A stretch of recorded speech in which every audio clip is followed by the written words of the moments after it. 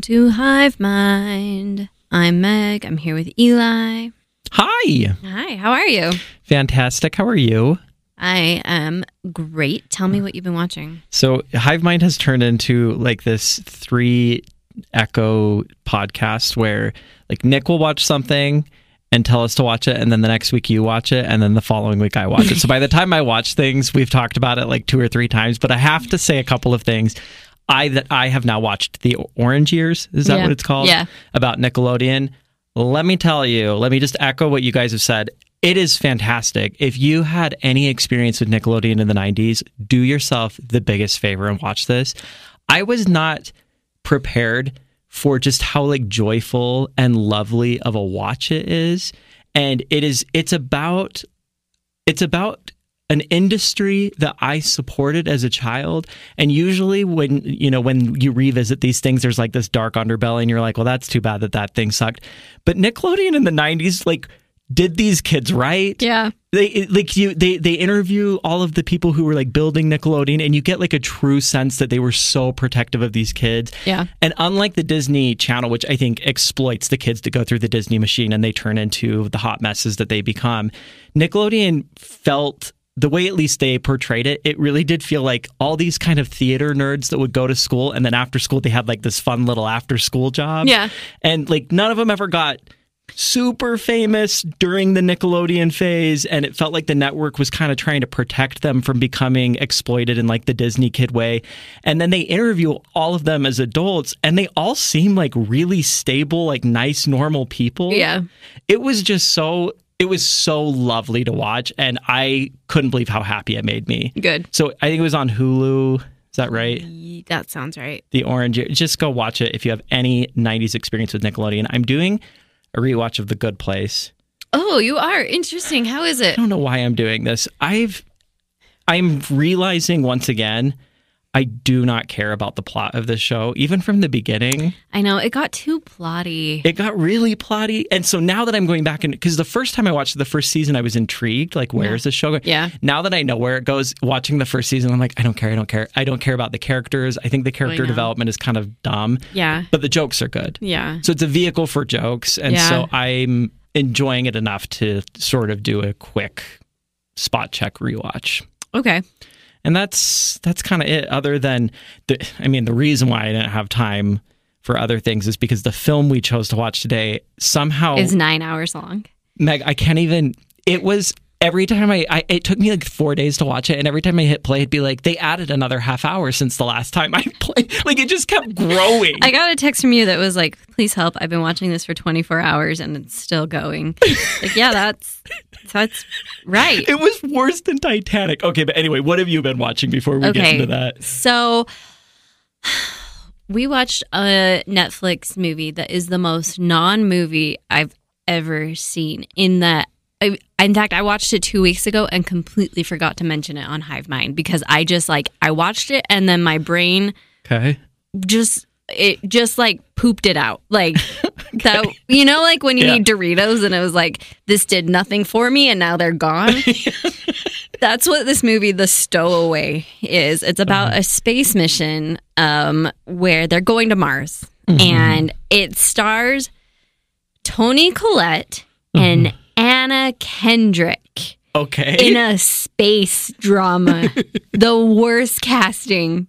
I like Anna Kendrick. I do not like her in a space drama. Mm-hmm. And the whole thing is, there's a guy who fell asleep putting the missile together or the shuttle together, and now he's on board and they don't have enough oxygen for everybody and they've got to solve this problem. And it was like half a step away from being a good movie, but it just never got there. Gotcha. And it was kind of interesting to watch, but it really ended and you're like, I don't care at all about anything that just happened whatsoever. The most forgettable movie. Like, I kind of want to go back and rewatch it to see if I get anything else from it, because it was remarkable how little this movie impacted me. I have to tell. Do you remember the movie Marvin's Room? Do you remember that film? Yeah, Meryl Streep. I don't even remember, because what I'm going to tell you is this movie, Marvin's Room, I have started it probably 12 times in my life because I think I've never seen it. Yeah. And every time I get about halfway through it, I'm like, I've seen this movie. And as I sit here today, I know that I've done that like 12 times with Marvin's Room. I could not tell you who's in it or what it's about. Yeah. It's like the most forgettable movie. There are just some, you know... and I guess there's a place for it. I don't know. Yeah. My son Stan is 2 and obsessed with cars. Obsessed. Like if it has 4 wheels and moves, he wants to be a part of it. And we have watched Cars, the Pixar movie, 1, 2, and 3 so many times. Ugh. And so we were looking for a little variety, and we were cruising around Netflix, and there was a show called Corey Carson. I'll be damned if this is not the best show on television. Really? It is the cutest thing I've ever seen. They are claymation cars who live in like a Cars universe, you know, like they're just all existing with each other. And he goes to car school and the teacher's a school bus and his parents are like really great parents who are also cars. And instead of a front door, they have a garage and everything's low to the ground so they can get to it because they're cars. I love this show so much. It's so funny. I've watched every episode now multiple times. And like I find myself, Stan will wander off and I'll just be on the couch watching Corey Carson by myself because it's great. So Corey Carson on Netflix, there are 3 seasons. You won't regret it. Lots of nudity, violence, and profanity. TVMA. And then we watched a movie that actually Shug Allison recommended called The Kid Detective. And it's starring Adam Brody. And I think it's just it might have been at Sundance, but it's independent. I loved it so much. It's about a kid who, he was like a gumshoe, solved all the town's crimes when he was a kid. And then he grows up and he's still trying to be a detective, but he's 32 and he's depressed and his parents are like begging him to get a different job. And he's hired to solve a murder. Okay. And it's dark and funny and really interesting and a very small cast with great characters. I really loved it. Okay. One of the best movies I've seen in a long time. You watched it where? I think we rented it on Amazon. You texted me about this. You are right. That does sound like a terrible title. Yeah, the title really turned me off to it. I was like, I don't want to watch that. You told me, and I was like, I'm not going to watch Kid Detective. Yeah, it sounds like Harriet the Spy. Yeah, it really does. Terrible title. Do what you can to get past it and watch The Kid Detective. Okay, we got an email a while ago from a listener named Jerica. And she titled it My 2013 Grievance. And I'm going to read you the email in its full. Well, this paragraph at least. Okay.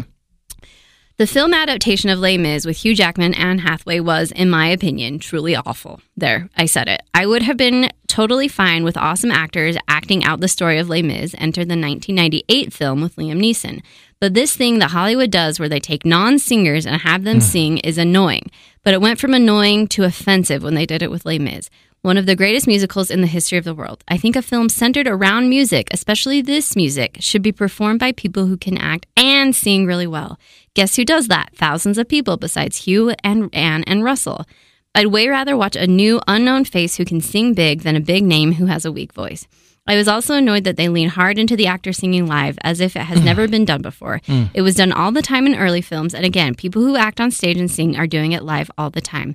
The filming and editing were also pretty uncomfortable for me. I don't need to see a close-up of snot dripping down the face of an actor in order to feel the drama and sadness. The actors were good enough that I could have felt their pain. However, I was so distracted by their mediocre voices that I didn't care about their pain. Needless to say, I didn't make that many friends in 2013. I was always grateful for film critics who would echo similar grievances. It made me feel less crazy. So she wants us to talk about that.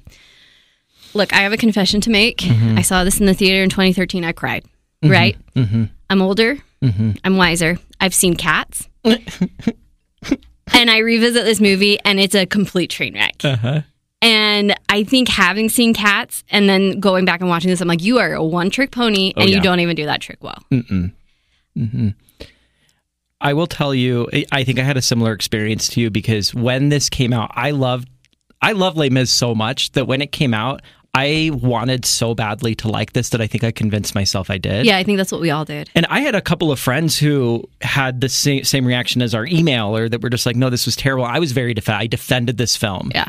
And I had not rewatched it until this weekend. I cannot even describe how much I hate this film. And I was really surprised by that. I will say the one thing I disagree with, and I know you and I are going to probably get into it on this, I think Anne Hathaway is probably one of the better parts of the movie. I do think she is a good singer, by the way. I think she's one of the only people in the film that is actually a singer. Yeah. Hugh Jackman, it makes me angry in this. He is so bad. And I feel like I'm in the Twilight Zone because I remember even at the time critics who hated this film were like, at least Hugh Jackman. And I rewatched this and I was mad watching this because so many of the Jean Valjean numbers are like so powerful and so good. And then Hugh Jackman shows up and, who am I? And it's just like, I can't even enjoy like the best parts of this musical in this crappy movie because Hugh Jackman is ruining it. There's One Day More, right? Yeah. Where it's the day before the revolution, the attempted revolution, and it's all the different characters coming in with the different things that they're anticipating and they're harmonizing, and it's like spiritual. It's like a spiritual song. And they have Russell Crowe come in and they have Hugh Jackman come in and it sounds like a 5th grade production. It's embarrassing. It's embarrassing. Yeah. Like, find a singer. Yeah. This is, like she said, this is a musical centered on, it's all singing. Yes. It's not like there's occasionally, it's not like La La Land, you know? Which, that was my biggest complaint about La La Land. I love me Emma Stone forever, but she's not a singer. Yeah. And that movie could have really improved with a singer. Right. But yes, you're right. This is 1,000 times worse. This is all singing. Like, hire Adele, you know? Hire somebody who can... Oh, that would have been... Sing. Hire Beyonce. You know what I want? I want this movie remade, and I want Javert to be played by Jack Black. Don't at me. I think he would be incredible. It would be good because he can sing. Because he's an incredible singer, and I want Zac Efron to play the Eddie Redmayne part. Russell Crowe isn't even trying to sing. No. Not even an attempt. He's talking loud. He's talking loud at an odd cadence. That's all he's doing. Oh my gosh. Here's the thing, though. I love Les Mis, so I still enjoyed myself. You enjoyed watching this? It was funny, and I love the story of Les Mis. There is some good casting in this film. Gavroche. Gavroche is great. He is great. Helena Bonham Carter, I think, is great. And Sacha Baron Cohen. Sacha Baron Cohen. Their job is easy. The problem is, and this is when it hit me the hardest, that the live singing was a stupid idea. There is so much going on in the innkeeper scene, the master of the house scene. It is so loud. It is so chaotic. They're giving the energy that is required of that part. I cannot understand a word that they're saying because they're doing this. They're being forced to do this live singing. And I was like, Helena Bonham Carter and Sacha Baron Cohen would have given a pitch perfect scene if they were not required to sing this live. Yeah, I watched it with closed captioning, and that helped. Fine. In fact, I think that's why I liked it, because I was treating it like karaoke. Okay, I could sing along with everything because the lyrics were right there. Yeah. Much to my family's annoyance, but it was Mother's Day, so they had to shut up about it. Yeah.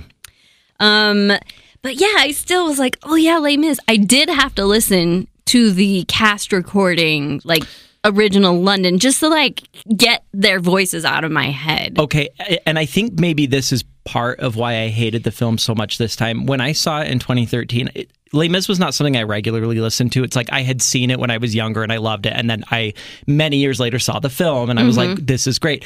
And after that film came out, I downloaded or like purchased the album of like the famous cast recording from like 1989 or whenever it was. And I will periodically listen to that. Like I'll go for a bike ride and be like, I kind of want to listen to Les Mis. And so that has for the last like decade gotten into my brain, and I'm like, and it's good. It's so good. So putting on the movie and hearing that while my brain is like, get ready for great soundtrack, and then out walks Hugh Jackman and he's like, blah, blah, blah, blah, blah. And I think that was so jarring for me to hear that I was like, oh, this sucks a lot. Yeah. And I just want to go listen to the album on my phone now. I know. And so my question is, why? Was it because they couldn't make this movie unless there were stars? Like people wouldn't go see it? Yeah, or the studio wouldn't greenlight it if there weren't big names attached to it? I wonder, and I mean, can we think of an example of a film musical that's done well that didn't have big stars cast in all the main Steven roles? Spielberg's West Side Story doesn't have big stars in it, but also it's Steven Spielberg. In the Heights coming out soon. No, West Side Story. Oh, In the Heights. Oh, also, yeah. I think, has some big stars, but they are actual Broadway singers, right? I know nothing about that movie. Okay. Sorry. So La La Land was a big hit, but again, it's not a musical, right? Yeah. I mean, there's songs in it, but it's not. Phantom, what did Phantom do? I don't even remember who's in that. Emmy Rossum. Okay. I'm also kind of like, why make this a movie? Yeah. And the Liam Neeson version is good because it's just the story of Les Mis, which is a Victor Hugo novel. You know, like it's a story before it's a play. So if you're going to tell the story of Les Mis, it doesn't have to be a musical. Okay. Yeah. You know? Yeah, I agree. I mean, maybe leave the musical on the stage. If Cats taught us anything, it's that not all musicals should be movies. And some musicals should be watched late at night. That's what Cats taught us. Yes. Because it's funnier the later it is at night. Okay, yeah, so maybe there's something to that, and maybe like, I don't know, it's always going to be an uphill battle if you take a beloved musical and try and turn it into a film. Because the expectations are going to be really high. Well, and this is a beloved musical. And when people hear that something is being taken from a stage and putting it on film, you want to see the magic of film being incorporated into this story. Yeah. You want to see something that a stage can't show you. And all we saw was giant faces. Giant faces just crying. Like right into their faces. And it's like, no, this is a movie. You can actually show a revolution happening. Right. Like you could show some really cool revolution scenes instead of just like panning up and down to the guy in the window and the guy on the ground looking into one another's eyes, singing while they're crying and snot coming out of their noses. Yeah. Like, I don't need that. No. I can get a community production that does that. I know, right? Who do you think was the most poorly cast? I think Hugh Jackman is the most poorly cast. What's wild to me is that he went on to do The Greatest Showman. Another just fantastic film. But I mean, like, who watched Les Mis and was like, let's put this guy in more singing roles? This is why I feel like I'm in the Twilight Zone, because I know so many people are like, but Hugh Jackman, at least Hugh Jackman. And I just don't get it. No, I don't think he's good in this. I don't think this man sings. I despise Eddie Redmayne. Despise him. It's so funny because his character is the exact same character in The Trial of the Chicago 7. Like young, political rebel rouser. He's so annoying. He's so earnest. He's so earnest with his freckles. So this is one of the things I was going to say about this film. I think part of why this film was so bad is because they took a story that is a tragic, like dramatic story, and they made it even more weepy. And so, like, the film feels really weepy and earnest and dramatic, and it feels like they're making Jean Valjean like this Christ figure in a way that I don't. Any production that I've seen live of this has not gone nearly as far with that symbolism. Lasts 40 minutes. Oh, it's like so over the top, and like, God love her. I love Anne Hathaway. I know we've talked a lot about Anne Hathaway. I think she is trying really hard in this film. She's going 20% too hard. That's what Anne Hathaway does in every film. You think so? Name a film where Anne Hathaway doesn't go too hard. Batman. You think she doesn't go too hard in Batman? I don't. As Catwoman? I do not. Rachel Getting Married? I don't think she goes too hard. I never saw Rachel Getting Married. She's great in it. Okay. Yeah, I think she's not going too hard until I Dreamed a Dream. I think that song is when it's too much. It's too dramatic. It is dramatic. She like breaks down in the middle and you're like, okay, Anne, like pull it together. You got to get through this number. I mean, Homegirl is obviously talented. Yeah. And she earned that Oscar. I'll say that much. I really wanted, what's her name from Lincoln to win that year. And so I was kind of like, meh. But Sally Field. Sally Field was in Lincoln. She was nominated for Best Supporting Actress for Lincoln. I do not remember that, but yeah. Give it to Sally. She's great in that. and Anne Hathaway, it's a pretty short part, but she goes for it. She sure does. They pull out her teeth, which isn't even part of the musical. Makes it even more dramatic. Oh, yeah. I did think that part was, I don't know. There were parts of this where I was like, visually, this is interesting. And like her like turning to prostitution, like the lighting and stuff was kind of interesting. I was like, okay, this is a movie. I'm into it. And then she does that number and she's all snotty and crying and it's just her face. Mm-hmm. And it's like, but what are we doing here? Yeah. Am I going to be looking at these faces for 2.5 hours? Because this is a lot of face, you know? Okay, so I cut you off a minute ago about casting. any other good and bad casting. I mean, Eponine's great, but Eponine was the Broadway star. Eponine is so good at She's also the best character in the play. Eponine is the best character in the play. And they really made the right choice in getting the actual Broadway performer to play Eponine. Now, was she playing Eponine in Broadway? I always thought she played Cosette, but they recast her. Oh, I don't know. I just know she was in the Broadway production. Yeah, I may be wrong about that. I did know that she was in the Broadway production, and I think I had heard at one point that it was as Cosette, not as... Okay, that's interesting. But Eponine is for sure. I think her character has the most depth. Maybe besides Jean Valjean, you get a lot of his backstory and a lot of his, he gets a ton of screen time. But for not having that much screen time, you learn a lot about Eponine. Yeah. And you really don't learn very much about Cosette. No, Cosette is just pretty. That's the whole thing, is she's pretty. And Amanda Seyfried, I'm not mad about her being in this. She's great in this. It's especially interesting because I feel like when Amanda Seyfried was in this, I didn't think of her as a serious or very good actor, but now I know that now I know she's very good, and she just was nominated for an Oscar a few months ago, and it was kind of interesting going back with sort of a different perspective and respect on her, where I was like, oh, Amanda Seyfried, glad to see her. I also think she actually can sing too, because she did Mamma Mia's. Okay, so. I mean, and Cosette, I don't think her songs are interesting. I don't think the part's interesting. Yeah. Her songs are pretty boring, but she did great with what she had. Mm-hmm. We haven't talked about Russell Crowe very much. I just put Jack Black. That's all I'm saying. Russell Crowe doesn't need to be in this. If I'm Russell Crowe and you give me this script and you say, I need you to sing it, I say, no, thank you. That's going to be a disaster. This isn't really my thing. What bill did he have to pay where he agreed to do this? I don't get it. I don't get it. If we have to cast this with big stars, who could we replace Jean Valjean or Hugh Jackman with? I've been racking my brain. I think that part of the problem was that they cast all white people for this, and I think if you open that up, you could get some really interesting voices. Mm-hmm. I don't know. I just keep thinking of music names. Mm-hmm. Frank Ocean or someone just interesting and different. So to that point, I don't know if this is an unpopular take. I think Evita, 1996's Evita, is actually a really great musical to film. Yeah. And they cast Madonna, and whether you like the musical Evita or not, you cannot watch that and not acknowledge that Madonna is incredible in it. Yeah, she's really good at it. Her voice is amazing. The energy she brings to it is perfect. They could do that because Madonna is an icon. Right. She's a huge, huge name. So it's not like they went and got somebody from Broadway and they're hope people show up even though most of the viewing audience has never heard of this person. Right. So could they have done that with Les Mis, where they get a Beyonce, get these big names that are they're singers.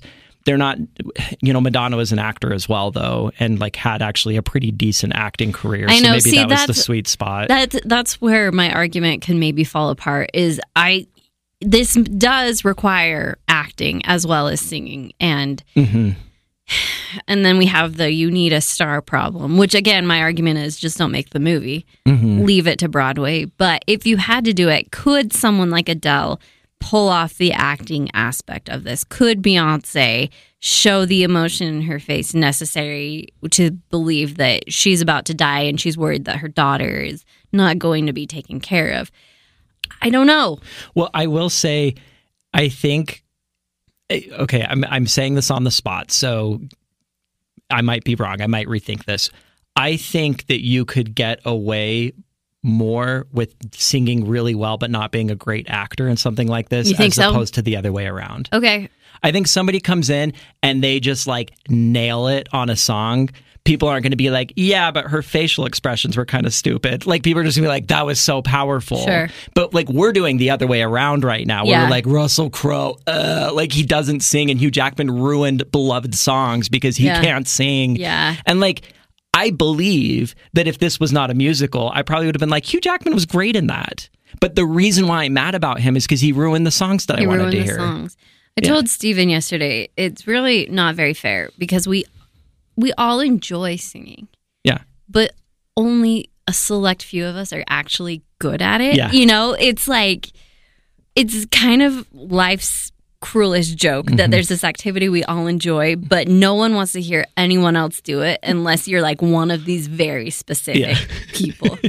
And none of these people are those people. Oh, yeah. You know? Yeah. They have everything in the world, money, fame, good looks. They can't sing. Sorry, they can't sing. We're not going to let you have this thing too. If they and understanding that about yourself is a strength. If they had come to me, if they came to me right now and they're like, we want you to be one of the background singers and Master of the House, I'd be like, ooh, not a good idea. But you know what I can do? The lighting. I'll help with the lighting. Yeah. Relatedly, the ensemble in this is great. Yeah. Like, One Day More, when it's just the ensemble, I'm like, oh, great. Love it. Great. And then Hugh Jackman comes in and is like, dang it. Yeah. You ruined it. Yeah. You know, this could have been good. I've read this weekend because I was curious. I looked up a few things and I read that filming this was a true nightmare for all of the actors. Oh, tell me why. Largely because of the having to sing live. Yeah. So they would show up. And when you are actually on Broadway and you do a show a day, you know, several days a week, that's hard enough. Yes. That's hard enough on your voice. They're showing up and Anne Hathaway is doing I Dreamed a Dream for 12 hours. Yeah. They're showing up and Hugh Jackman is singing Bring Him Home for an entire day. Yeah. And they're doing this day after day and it is destroying their voices. Several of the actors, well, Anne Hathaway and Hugh Jackman, like lost a ton of weight for the role. Were like super unhealthy. And I know Anne Hathaway has talked about how that was really unhealthy and she's kind of had mixed feelings looking back on like what she put her body through for this. Right. And it sounds like everything that I read about it did not sound like people were like, and what a great fun thing we were a part of. It was more just like, that was brutal. A struggle. Yeah. Glad we got through that. And it's too bad that all of that struggle produced a movie like this. And I just think it speaks to Tom Hooper's arrogance. Like, I don't know, a guy, he might be really nice, but why was that necessary? Mm-hmm. What were you trying to accomplish? Headlines? There. Is it just headlines? So is it a gimmick? You know, like, oh, they sang live. I don't care. It's a movie. I'm not expecting any. If I wanted to see them sing live, I would go to the play. I only want it to look like they're singing live. Right, which is movie magic. Yeah. The whole point is that you can go back and edit it later. You know, everybody lip syncs. Why are we doing this? Yeah. Frustrating. Yeah. And then you watch Cats and you're like, you suck. You freaking suck. What else has he done besides those? The King's Speech. Oh, that's a good film. It is a good film. It's not a musical. Does he work with Helena Bonham Carter a lot? I mean, I guess those are two films we've named. Britain. It's small over there. They all work Everybody's together. at everything. Yeah. Seriously. It does feel like Helena Bonham Carter. If they're in Harry Potter, they're in 90 other British movies at least. Yeah. Okay, I want to talk about Les Mis overall. Okay.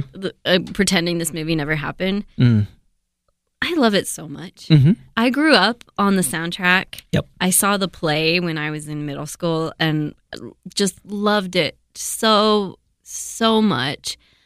I feel like it took this watching for me to actually understand what it's about. Oh. Okay. I don't know. I think that I just was the wrong ages maybe to really get it. And now I'm like, oh, this play wants me to vote for Bernie Sanders. Yeah.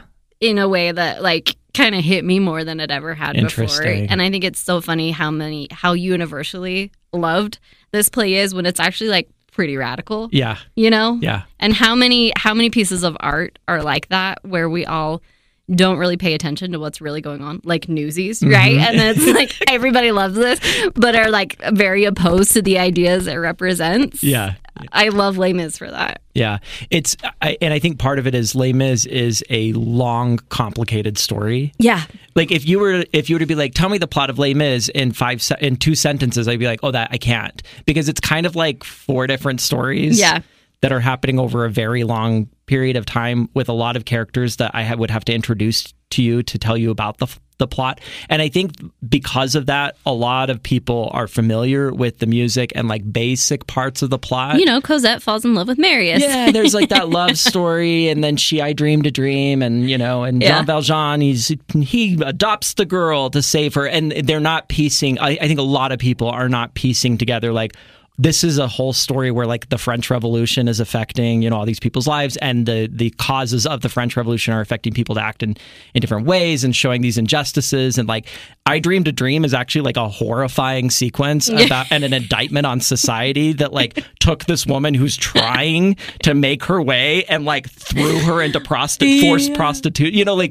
I think I like you. I remember this film when I watched it in 2013 or whenever it was. That was the first time I was like, oh. Where before that, and I had like seen it in productions, and I'm like, great, I like this song too. They're in France. Gavroche. Similarly, The Sound of Music, it didn't hit me until just a few years ago that there was like a fight happening between Nazis and like the Kingdom of Austria or whatever, right. Like the monarchy, and like there were like these competing factions because like all growing up, I was like, I don't know, nice nun shows up, helps the kids, and then they flee away because and wartime. That's fine. If that's how you consume it, that's fine. I just think the older I get, the more I'm like, oh,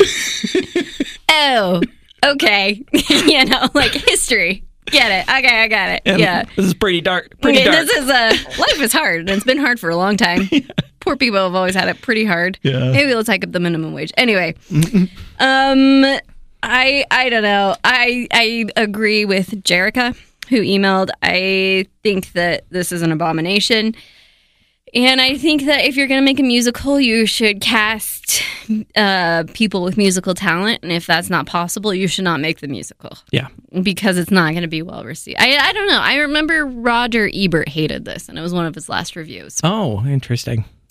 But I think other critics liked it. So I think it was mixed, and then Anne Hathaway won her Oscar. Yeah. So maybe I don't know what I'm talking about. Was it a box office success? I assume it was. I think so. I felt like it was huge. And I think that's what gave the studio confidence that Tom Hooper could do Cats. Was Cats a box office success? No. It is a flop. Yeah. I mean, I just wondered if enough people... there were freaks like us who went and loved it because it was hilarious, but... most of America was not interested in that. I think Cats has to be the most entertaining, terrible movie I've ever seen in my life. Yeah. I mean, it is. I mean, Les Mis ended yesterday, and Steven was like, "We'll turn on Cats," and I was like, I can't even do that as a bit right now. Like, you really have to be in a specific mood, like punchy, for Cats to hit right, because otherwise, it is. Yeah. Too bad. Unwatchable. Too bad to watch. And obnoxious. Yeah. But I mean, the thing that Cats, or that Les Mis at least has going for it, is I like the songs. Yes. Cats, I don't even like the songs, like in any context. They're so stupid. It's so bad. Oh, and there's that sexy cat. Oh, we just need to do a separate Cats episode. No, I can't sit through it again. Yeah. It's too bad. If you're gonna make Les Mis, don't do it like this. Amen. It did make me want to go see Les Mis again, and Hell Center Theater's doing it, and they're completely sold out. Okay, I'll tell you this. People have been making fun of this, that Hell Center Theater's doing it. Why are they making fun of it? Because people like making fun of Hell Center Theater. Why? I don't know, but... Community theater... Hey, listen. Community theater is great and important, and we have lots of talented people here. I am telling you right now, and I don't care, you guys can cancel me on Twitter over this or wherever you engage with this. I don't care. A few years ago, probably 2014, 2015, Les Mis was at Hell Center Theater. Yeah. Jolene, our friend Jolene, she went to it, called me, and was like, you have to come. I want to go again. Come with me. She's like, it was incredible. We went. I have been to great stuff on Broadway. What happened at Hell Center Theater in 2014, the Les Mis production, was as good as anything I've seen anywhere. Really? Like, I went in thinking, like, community production, it'll be fine. I was blown away. It was 1,000 times better than this film. The singers were so good. Yeah. And it was kind of the first time where I was like, oh, I wonder, has like the Wasatch Front, like Salt Lake Valley, grown enough that we're now like getting regular, like really good? Because when we were kids, community production was a different thing, I think, than it is now. My grandpa was Scrooge in Hell Center Theater's production of The Christmas Carol 20 years in a row. Okay, for example. Yeah, I mean, he was great. I assume he was great, but like I think that they're able to tap into like a better level of talent, and certainly the budget has grown. Yes, because when I was a kid, they were like, I mean, it was almost like going to the local church and sitting on and folding chairs in the gym. Fun, and they actually do Shakespeare in the summer, which is fun. Okay, but yeah, you're not like I'm going to pay $100 a ticket for this. Yeah. It's more like I kind of want to support local theater. So if you have not seen Les Mis at Hale Center Theater, all I'm asking you is to not make fun of it until you go and see it. I mean, I want to go so bad. They're completely sold out. Yeah. If anyone has a ticket, hit me up. Hit Meg up. I'll do something great for she'll you. Look down. Yes. Look down. What's your favorite song? What is my favorite song? I mean, like, it's so hard to compare that. Like, I love Master of the House, but, like, that hits different. When I was a kid, I would listen to that one over and over. Yeah. Like, Bring 'Em Home is, like, a beautiful number. Yeah. But I don't, like, want to go dancing at the club to bring 'em home. No. Yeah. What's your favorite? Probably One Day More. One Day More. I mean, yeah. It's incredible. Yeah. All right. Well, I think I'll go listen to the soundtrack again. Thank you so much, Jerica, for writing in. Again, if you have suggestions for what you want us to cover here on the podcast, email me, meg@hivemindhq.com or meg@thebeehive.com. Either email works. Thank you so much for listening. Remember to subscribe to our newsletter, hivemind.substack.com. Right now on the Patreon, we are recapping Mayor of Easttown, the new HBO Kate Winslet murder show. That's really great. Emily and I are doing that on the Patreon. You can become a patron at patreon.com/HivemindHQ. And we will be back next week. Goodbye.